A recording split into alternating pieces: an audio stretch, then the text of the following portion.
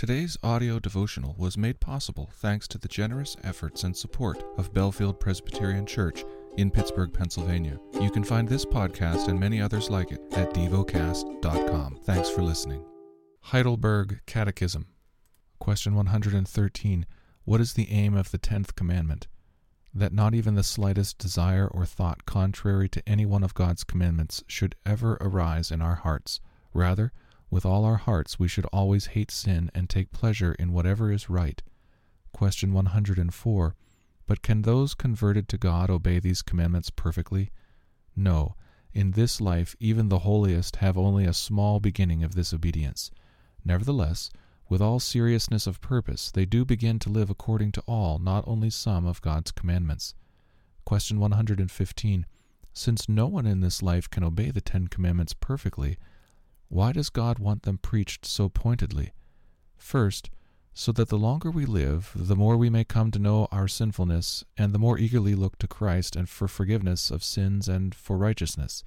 Second, so that we may never stop striving, and never stop praying to God for the grace of the Holy Spirit to be renewed more and more after God's image, until after this life we reach our goal, perfection. The lesson is from the book of Acts. Chapter 12. About that time Herod the king laid violent hands on some who belonged to the church.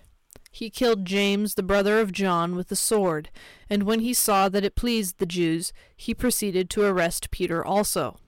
This was during the days of unleavened bread.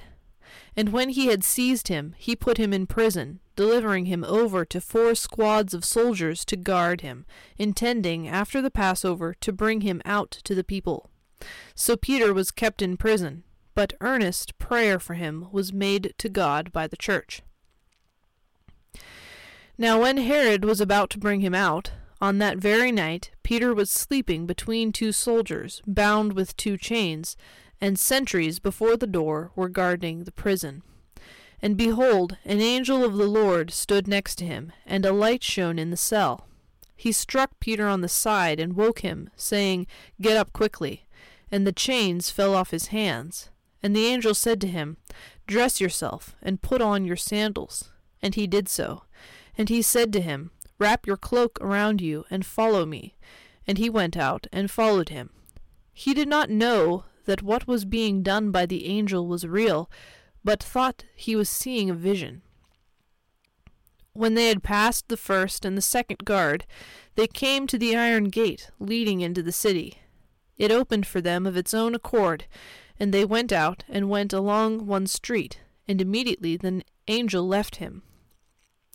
When Peter came to himself, he said, "Now I am sure that the Lord has sent his angel and rescued me from the hand of Herod and from all that the Jewish people were expecting." When he realized this, he went to the house of Mary, the mother of John, whose other name was Mark, where many were gathered together and were praying. And when he knocked at the door of the gateway, a servant girl named Rhoda came to answer. Recognizing Peter's voice, in her joy she did not open the gate, but ran in and reported that Peter was standing at the gate. They said to her, "You are out of your mind." But she kept insisting that it was so, and they kept saying, "It is his angel." But Peter continued knocking, and when they opened, they saw him and were amazed. But motioning to them with his hand to be silent, he described to them how the Lord had brought him out of the prison. And he said, "Tell these things to James and to the brothers." Then he departed and went to another place. Now when day came, there was no little disturbance among the soldiers over what had become of Peter.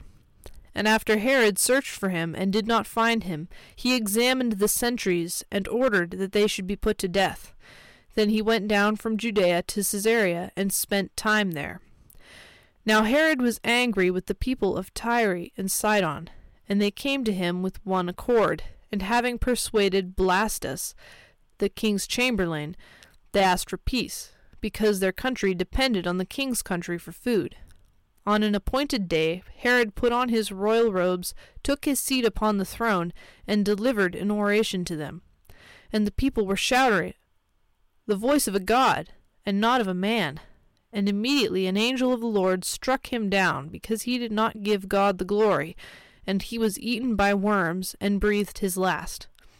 But the word of God increased and multiplied. And Barnabas and Saul returned from Jerusalem when they had completed their service, bringing with them John, whose other name was Mark. Meditate and dwell on what you're paying attention to in God's Word. How has it connected with your heart or mind?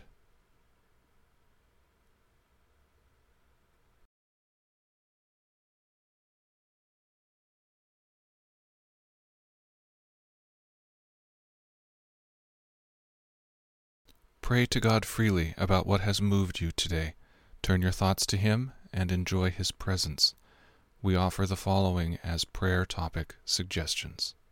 For the United Kingdom, for a faithful witness. Thank you for listening to Devocast.